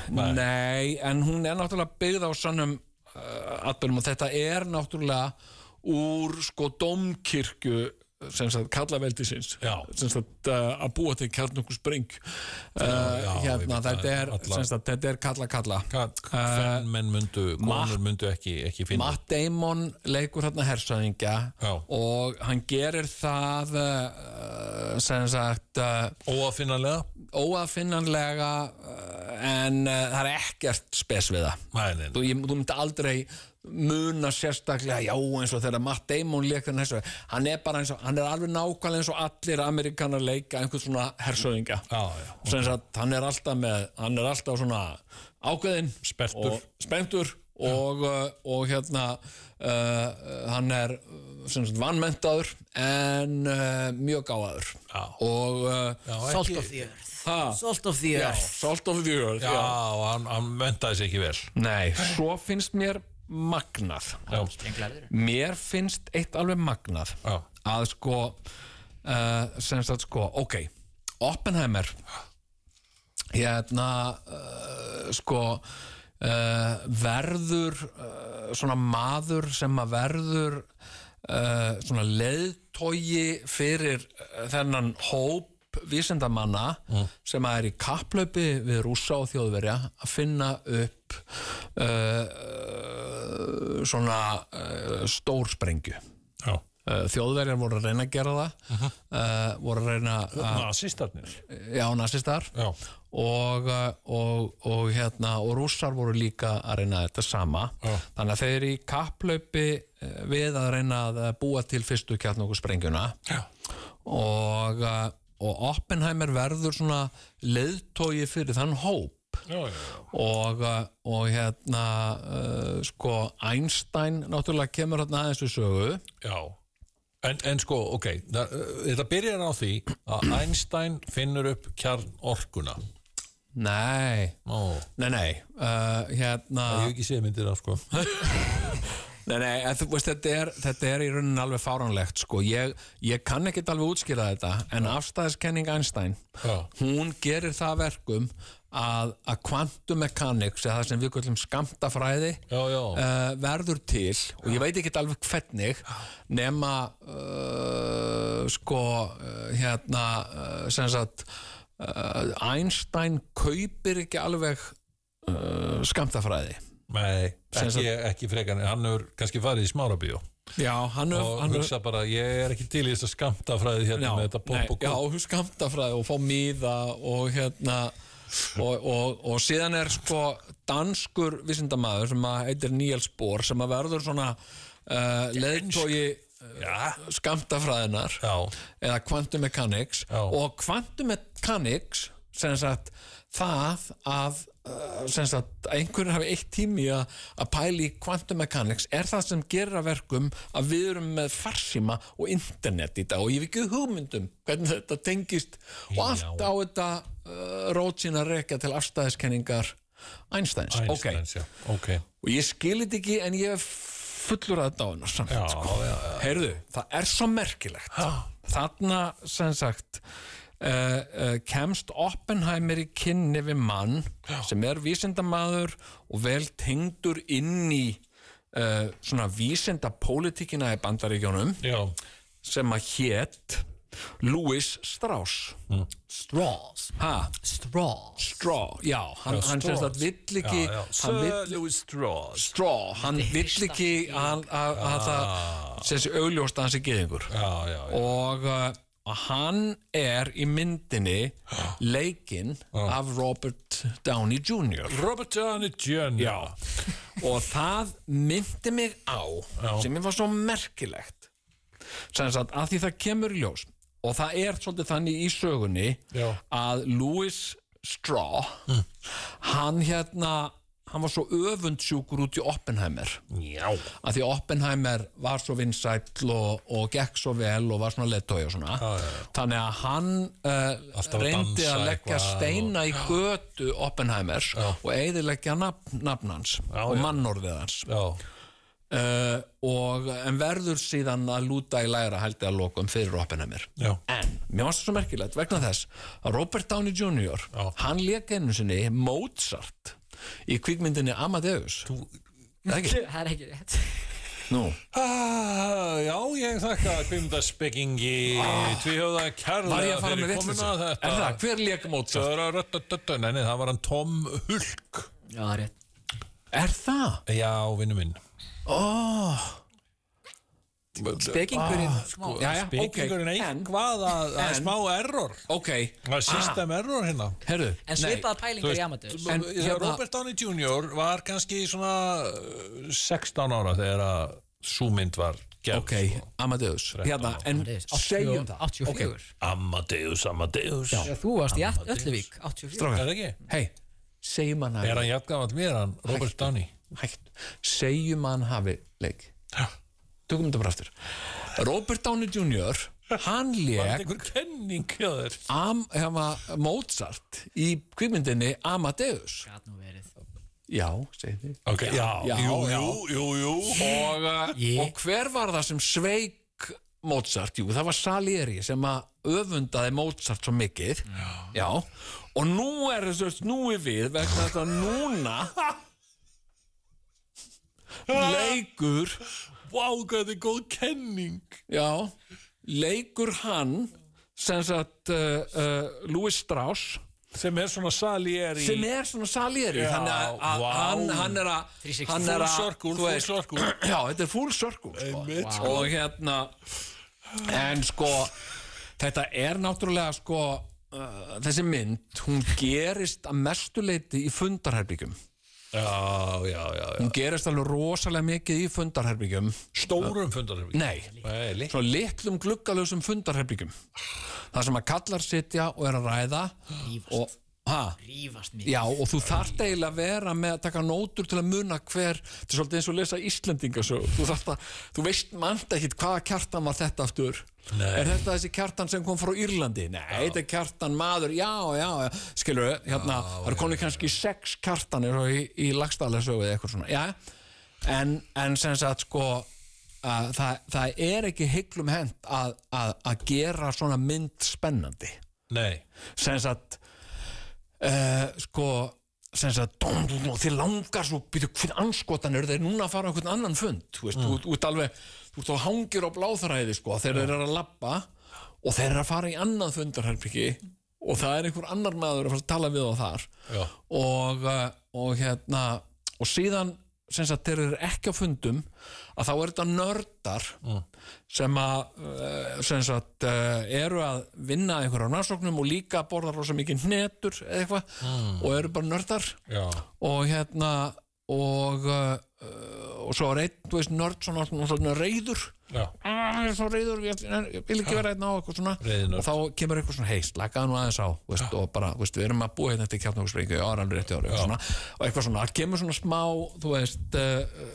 smá tilfinningar og svona og svo er aftur fundaherbyggi myndin er 3 klukkutímar og ég myndi segja örgulega svona 2 klukkutímar og korter sem gerist inn í fundaherbyggi sem sagt það eru samtöl að þetta er svo byggt á miklum raunveruleika og samtöl sem áttu sér stað jafnvel þá og mér fannst þetta líka bara þetta er bíómynd sem sagt með stóru bíi þetta er bíómynd þetta er mynd sem getur ekki alveg horta á bara í sjónvarpi þó þetta séu bara samtöl manna vegna þess að þú þarft að hafa allt þetta tónlistin er alltaf svakalega í þessu er þetta Simmerinn eða? Nei, þetta er einhver annar núna einhver annar er nú vanir að vinna saman Simmerinn og mér sko, mér hefur leiðist Christopher Nolan eins og hérna Dunkirk það var mér rosa, eins og ég sagði þá mynd ógeðslega flott leiðinleg mynd sko. Sem sagt, hún virkilega rosalega flott og ofboðslega leiðileg hérna Oppenheimer rosalega flott en ekki svo leiðinleg sko. Af því að ég hafði áhuga á þessu sko. Já, gaman þannig að sko en þetta 3 tíma myndið ekki? Jú, hún 3 tímar og hérna en þarna sem sagt loka kaplinn þarna sem sagt ekki spoilerar síðasti fundurinn jú, ég sagði það erum við með spoiler? Ég var nú en ég ekki búin að sjá hana sko. Já, ég var búin að spoila með Robert Downey sko. Já, það veit allir það Amadeus Amadeus dæmið var náttúrulega vitað en hérna var það ekki? Nei, hérna ok, komdu á meðan, mér alveg saman ég gjörsamlega ónæmu fyrir svona spoilera dæmi ég finnst allt í lagi og ég skil ekki það fólk eitthvað að láta fara í töðunar á sér trailera sem segja dálítið mikið frá því sem gerist í myndinni af því að menn gefa sér það sko að ég bara búin að sjá myndina nú hvað, þau gefur svo mikið upp í trailernum hvernig veistu það þú hefur ekki séð myndina nákvæmlega svo segja sumir að Oppenheimer sé eitt stór trailer það svona gagnrýni sem hún hefur fengið hún ekki tíma trailer það sem sumir segja og að því að flæðið svolítið eins og í trailer eiginlega alla myndina ég fíla það sko, það mistækt og heldur manni við efni hvernig leið þér Jón, hún að horfa á 3 tíma mynd hvað fannst þér hún í raun verulega vera lengi? Mér fannst það vera 4 tímar skemmtileg 4 tímar þetta ekki beint meðmæli Nei, sko, þetta fundaherbergjadæmi verður þú veist, það er alveg takmörk fyrir því hvað þú getur gert fundaherbergjasenur spennandi með því að gera svona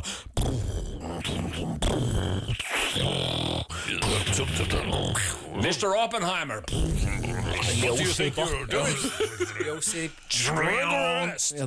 það er alveg takmörk You are fired, Mr. President Mér fannst hún alveg hefði mátt vera hálftíma styttri sko, til að ná svona umfi sko og síðan velti ég fyrir mér þú veist, þetta náttúrulega einhver stærsti gjörningur þú veist, í mannkynnssögunni 9/11 bliknar við hliðina þessu sko sem sagt að varpa kjarnorkusprengjum á 2 borgir með fólki í sem sagt bara eitthvað sem að ég næ ekki utan saklaust fólk sem sagt, og það talið, þú veist, hvað dóu 400-500.000 manns það kannski kenningin í dag en, en þeir voru að telja upp í 200.000 svona fljótlega eftir og svo má segja náttúrulega krabbamein og pluss allir sjúkdómar ég veit ekki hvernig þessari myndi hefur verið tekið í Japan ekki vel ég veit það ekki, sko, ég hélt, strákar, og þannig spoiler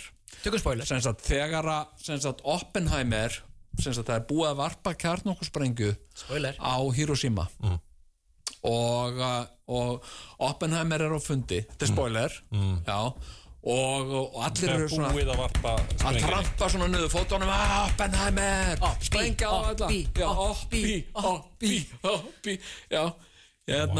hann er svona alveg bara hann er bara sko bergnuminn og utan við sig og sko bara til að sanna fyrir fólki með beinni útsendingu þá er ykkur ljósæð kona labba hérna núna í vesturátt hérna á Suðurlandsbrautinni og greinilega ekki að hlusta á okkur en hún er ekkert en hefði efist að við séum í beinni útsendingu þá getið þið keyrt hérna á Suðurlandsbrautina heyrðu, nei, og hann labbar hérna út úr fundaherberginu labbar svona eins og dáleitur út og hann veit ekki alveg hvað hefur gerst og þá var ég að hugsa sem sagt, núna labbar hann út og hann kemur á götu, þú veist, í Japan þar sem allt er sprengt hann labbar inn í afleiðingarnar af því sem hann var að gera en það gerist ekki og það fannst mér svolítið skrítið það var einn að æla já sem sagt, og hann sá einhvern veginn húðina flettast af fólki og svona sá hann það? Hann var á bömm, eða hann ímyndið sér það? Hann var ímyndið sér það, en mér fannst hann hefði átt að labba bara inn í sem sagt Hiroshima. Var hann ekki Ameríku? Það sem segir í laginu fræga Nagasaki Nightmare, Nagasaki Nightmare. Já. Þú sást það fyrir þér. En einhvern veginn reynt að segja það í þessari mynd að hann hafi verið frábær og hetja og eitthvað svona? Já. Þetta er áfram uppi, sko. Þetta er ekkert, og Japanir sem eru jafnvel afkomendur þeirra sem urðu fórnarlömb Hiroshima, þeir myndu fordæma þetta. Ég veit það ekki, ég bara Bíómyndir skrifar þetta það að hann þurfti að gera sprengja á undan nasistum og sem gyðingur þá var hann svolítið með þannig frýtt. En voru nasistar með þessa tækniþekkingu? Já, þeir voru fullu fem hann, sko. Þeir voru meiri forskot mér. Já, þeir voru helviti nálægt í en byrju þessi Nagasaki og Hiroshima, hafði það einhverjar breytingar ég menna í för með sig? Þá voru þeir bara búin að missa frá sér. Þá voru náttúrulega nasistar þeir voru búin að tapa stríðið. Þeir voru búin að tapa stríðið var í rauninni búið. Nasistar Hitler var búin að skjóta sig í hausinn og nasistar var búin að gefast upp. Já, gátu þeir og ekki bara sleppt í að Já, Japanir voru einhvern veginn ennþá að pæla hvað ég var að gera og eitthvað svona. Voru þeir vinir nasistar? Já, þeir bara með nasistum. Í alveg? Já, Axis. Ítalía, Japan og Já. Og sem sagt, sko þeir hefðu alveg geta til að sýna gjörðingamátt kjarnorkusprengjörunnar, þá hefðu þau geta varpaðinni til sjóinn fyrir utan Hiroshima eða eitthvað svona. Því að þetta ekkert smáræðis viðbjóður, sko, kjarnorkusprengja. Fer ekkert fram hjá neinum, þarft ekki skilurðu, sem sagt, þetta svolítið svona eins og að vera búin að finna upp skambissu og allir eitthvað, wow, þetta er rosalega, hvernig virkar þetta? Sko, ég skal bara sína þér og skjóta einhvern í hausinn til að sína þetta, wow, þetta er skambissa. Skýtur einhvern annan aftur í hausinn. Já, til að staðfesta. Nei, ég meina þeir vörpuðu sprengjum á Hiroshima og Nagasaki og sko, fyrir mér, sem sagt, og það er erfitt að dæma. Nei, það ekkert erfitt að dæma, gaman að dæma. Fyrir mér þá flokkast þetta alltaf hefur þetta alltaf flokkast sem stríðsglæpur. Sem sagt að ráðast með þessum hætti gegn saklausu fólki, skilu, þetta hefur bara, þú veist, ég fæ alltaf bara þegar ég sé skilur einhverja svona myndir eða minningar Hiroshima og Nagasaki eða Enola Gay eða eitthvað, skilur, ég fæ alltaf smá trega, sko. Þannig að mér finnst þetta ekki eitthvað svona, já, þetta var nú skiljanlegt í ljósi þess aðstæða, nei. Þetta er stríðsklæpur. Bandaríkin höfðu Pearl Harbor sér til varnar. Já, það var löngu fyrr, sko. Þeir notuðu það náttúrulega. Þeir notuðu það, en sko, sem sagt, en þetta var forseti Bandaríkjanna sem tók þessa ákvörðun. Truman. Já. sem að Truman Show var gerð sem Truman Show var seinna gerðum og Robert Downey Jr. lék og hann var nefnilega þá en takk fyrir þessa rýni Jón, við þurfum að fara að drífa okkur í annað mál. Hvað gef ég henni? Hvað gefur henni? Ég gef henni 8,2 meira en Barbie. Já, hún er þetta er betri mynd. Hún er meira verk. Já, ok, það er bara frábært. Grestu Oppenheimer? Ég ætla að sjá þessa mynd. Nei. Engin tár fyrir Oppenheimer? Nei, ekkert svoleiðis, sko. En ég samt bara 7,3. Ég varð svona gripinn eins og bara alltaf, eins og ég sagði það. Ég var þarna í kringum Nagasaki og Hiroshima, þú veist, ég var gripinn mikill í sorg. Ég verð að segja það. Og hluttekningu bara, með þetta bara með þetta yfirgengilegt, sko. Þannig að ég velti fyrir mér viðbröðunum við þessari mynd í Japan eða hvort hún yfir höfuð sýnd í Japan, sko. Eða það verður sagan að leiði ljós. En við dreifum okkur í næsta dagskrárlið og hér á eftir heyrum við í engum öðrum en fréttarítaranum í Eyjum sem nú aldeilis á kantinum í beinni útsendingu með einhverja sprellandi, spennandi fréttir fyrir okkur.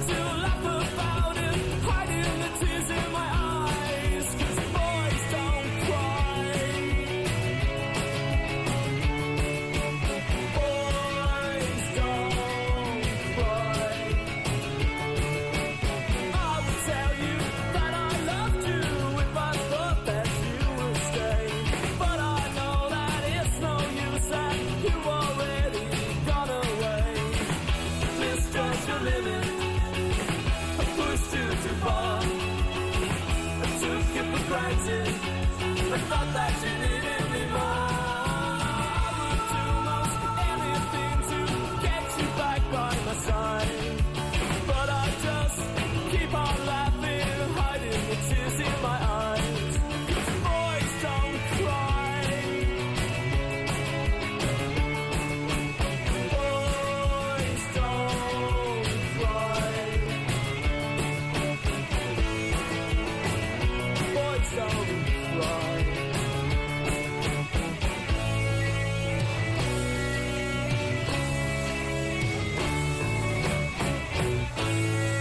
Jæja, ok, ég er búin að spila á bassan við þetta lag, en bara spilaði þetta lag hefði bara ekki getað að verið spilað nema að ég var að spila á bassan og það var ég sem spilaði á bassan í þessu lagi, ok en sum sé, það er komið að því að við hér í beinni útsendingu, eins og allir vita, þá er náttúrulega búinn að vera mikil eftirvænting eftir helginni sem nú er að gangi í garð og er bara byrjuð, fólk er bara byrjað að fá sér hérna maður sér það bara hérna á Laugardalnum og helsta gleðin er nú væntanlega þarna suður í Eyjum eða heima Ey í Vestmanna Eyjum og á línunni hjá okkur er engin annar en sjálfur fréttarittarinn okkar í Eyjum. Komdu blessaður. Já, blessaður félagi. Jæja, hvað segir þið þarna fyrir svona? Jú, bara... Hvernig er ekki orðið hálf tónlegt hjá okkur? Það er nú svona hálf einmannalegt verið að segja. Já, það er ekki kjaftur eftir í borginni, það er allir komnir til Eyja. Allir komnir til Eyja, segiru. Og þú ert þarna að náttúrulega... Rækja þér í lunda. Það er nú... Já. Það er nú til þess að fólki kemur. Hrókur alls fagnar, ger ég ráð fyrir. Já, þetta er nú reyndar orðið allt sem áður var, sko. Það er... Já, sko. Þetta er svona, það er nú svona, auðvitað er alltaf gleðin í fyrirrúmi hér og... En við eins og í Prakkarafélaginu, sko, við hefum nú verið svona... Svolítið leiðandi í þessu. Já, ok. Og okkur finnst nú, það var nú fundur hjá okkur núna fyrir þessa þjóðatíð og okkur finnst þetta nú svona döbbulspil sem við fáum í dag. Nú, býttu, hvað? Það er svona, já, það er svona svolítið verið að svona setja okkur stóli fyrir dyrnar, því miður.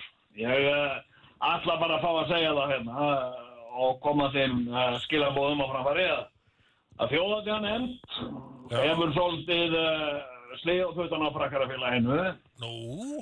Og það er svona verið að taka frá okkur svolítið bestu bitana. Við hérna, það var nú, sko, og þetta er svona til að gæðjast einhverjum ákveðnum tíðaranda sem það er í gangi. Nú. Það er bara, það er ekkert sem álengur, sko, til að gera grín, sko, það er ekki neitt, sko. Hvað segir? Já, við vorum nú með eitt, sko, hérna, það kom nú hérna einhver tíman, þetta eru,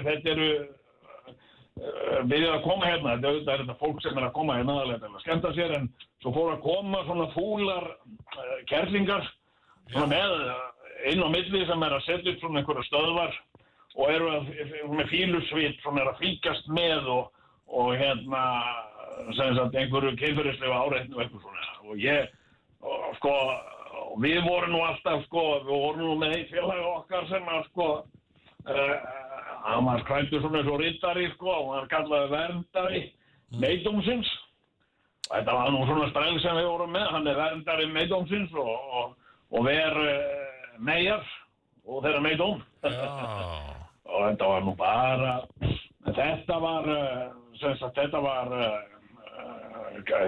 klögumál, sko. Ok. Og við þurftum að skila þessum búning, við vorum búin að leggja bara inn þennan búning sem vorum búin að hanna sjálfur og byrju, hvernig búningur var þetta, segirðu? Þetta var svona riddarabúningur. Riddarabúningur, já, okay. Já, og með svona eins og riddara þeir eru með svona merki, þá var þetta var svona tilvísun í einhvers konar kynferðislega tilvísun, það má segja það, sko. Það var líka hluti af sprellinu, sko. Hann var riddari meidómsins, sko. Og það var, þetta var, og þetta alfarið ákvörðun sem að þjóðhátíðarnefnd hefur á sinni samsku að hafa tekið þetta á dagskrá. Og en svo keyrði þverbak eins og núna þessa þjóðhátíð, sko. Að það sem sagt, það átt að vera kirkjukvöld sem við höfum alltaf haft frá upphafi. Sem sagt það sem að við nokkrir svona hressir kallar í Brakkarafélaginu höfum verið að fara inn í tjöld og svona í dalnum, sko, og kitla, sko, sem sagt kitla ungar konur sem að koma þarna og bara í spauði og sprelli og og þá oft svona þegar þær eru þessar dúllur, sko, kannski aðeins búin að fá sér meira ofan neðan í því en það ætluðu, sko, og svolítið þar áfengistöð að vakna við það að vera kitla þar, sko. En nú má þetta ekki lengur, sko. Nei, vegna þess að bæði þessar kellingar sem eru þarna, sem eru, sko, sem eru búin að leggja sitt að mörgum til að svona, já, svona skemma svona gleði og sköpunargleðina sem að myndast oft, sko. Svona með því að eins og að þú getur ímyndað að fara á stefnumót með ungum maður, fer á stefnumót með ungri konu og móðurinnar kemur með á stefnumótið. Þú ímyndaði hvað það er svona upplíkandi fyrir það er ekki beinlínis hvað segir maður, það er ekki beinlínis kynörfandi að hafa einhverja kellingu sem horfir á þig alltaf með einhverjum fílusveit, sko.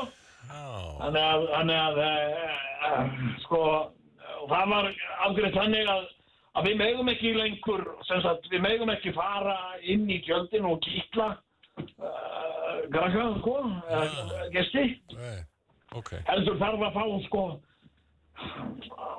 sem sagt, við þurfum að fá skriflegt leyfi frá að gefa leyfi fyrir því að vera, sem sagt, við byrja fólk að fá að kitla það. Og það er enginn að fara að gefa slíkt leyfi, það er ekkert,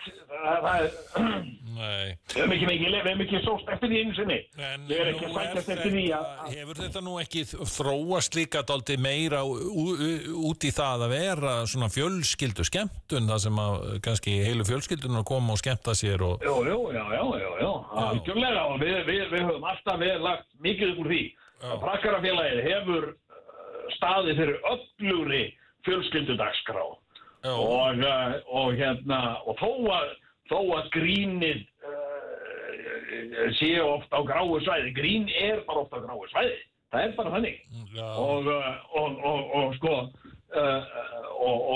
það sem er sko kynferðislegt og sexuelt oft fyndið, það er bara þannig, það fyndnustu brandarar sem að við þekkjum snúast yfirleitt eitthvað kynlíf og gjarnan eitthvað konur og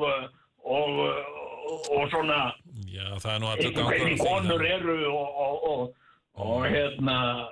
það er margir fyndnustu brandarar sem við heyrum, þeir snúast þetta og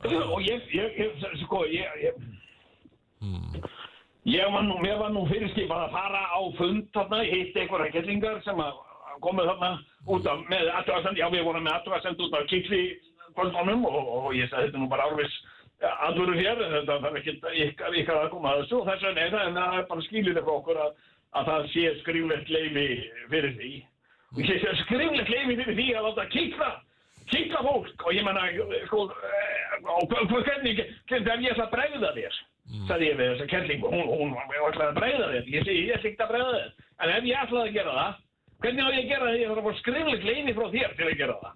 Það veit ég ekki neina okkar, þú veist ekki, þú þekkir ekki þjóðhátíð, þú þekkir ekki okkar menningu, þú þekkir ekki okkar sögur. Og þannig að ég verð að viðurkenna það, Brakkarafélagið er svolítið búið að slá puttana okkar, en við fáum að halda svona fjölskyldu og barnadagskránni, þannig að við verðum með það á sunnudaginn. Hvernig er þessi fjölskyldu og barnadagskrá? Já, það verður sungið og dansað og og svo koma kíkir góður gestur í heimsókn. Og hver það? Edda Flakk. Hún ætlar að koma og heilsa upp á krakkana. Og krakkarnir geta sko grýtt fá sko sandboka og egg og tómata og svo ætlum við öll að grýta Eddu Flakk á meðan að hún á að reyna að hlaupa úr dalnum og niður í sjó sko og af því að hún náttúrulega eitthvað svona sjávarskrimsli sko. Þetta nú bara ævintýraleikur sko og krakkarnir eiga að reyna að koma að höggja á hana, hendi hana sandbókum eða tómatum eða eggjum eða eitthvað og reyna að fella hana, reyna að koma, hún má alls ekki ná sko aftur í sjóin sko. Þannig að það reymir ennþá eftir að sko Prakkarafélagið ekki alveg dött úr öllum æðum. Já, einmitt. Og sko þjóðhátíðarnefnd og einhverjar fúlar kettlingar úr Reykjavík, þær munu ekki binda enda á merkilega sögu Prakkarafélagsins í Vestmannaeyjum. Það er svo alls til orðinu. Heyrðu, ég þakkaði kærlega fyrir þetta. Annars óska ég bara landsmönnum gleðilegar þjóðhátíðar. Já, absolutt. Og hlakka til að sjá ykkur öll á sunnudaginn og endilega ekki missa af Eddu Flakk. Hún verður hápunktur fjölskyldudagsskránar hjá okkur. Já, ok. Þetta verður svona með glæsilegri hætti heldur nefður kannski. Já, heyrðu, þakkaði kærlega fyrir þetta og eigðu... Já, þakkaði fyrir kærlega fyrir minnum. Já, vertu blessaður og með því þá slúttum við þessum þætti við sjáumst aftur eftir vikutíma og já, og svo má ekki gleyma nýjum þætti á miðvikudaginn í hlaðvarpinu maður.